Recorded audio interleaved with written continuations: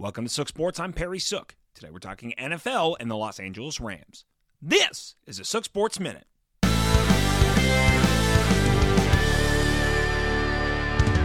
Not running it back.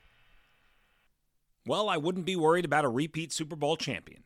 In last night's 24-9 loss to the 49ers, the Rams looked nothing like the high-powered juggernaut of last February. Matthew Stafford's only touchdown was for San Francisco on a pick six, which he followed up with a sack fumble.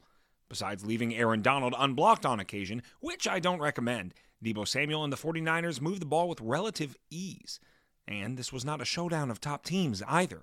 This was a San Francisco team that had managed only one win so far this season coming into yesterday. While the NFC West, along with some other divisions, are surprisingly weak this season and could give the Rams a chance to sneak back into the playoff hunt, the team I saw yesterday will be in no way competitive against the true contenders in the NFC. This is a Sook Sports Minute.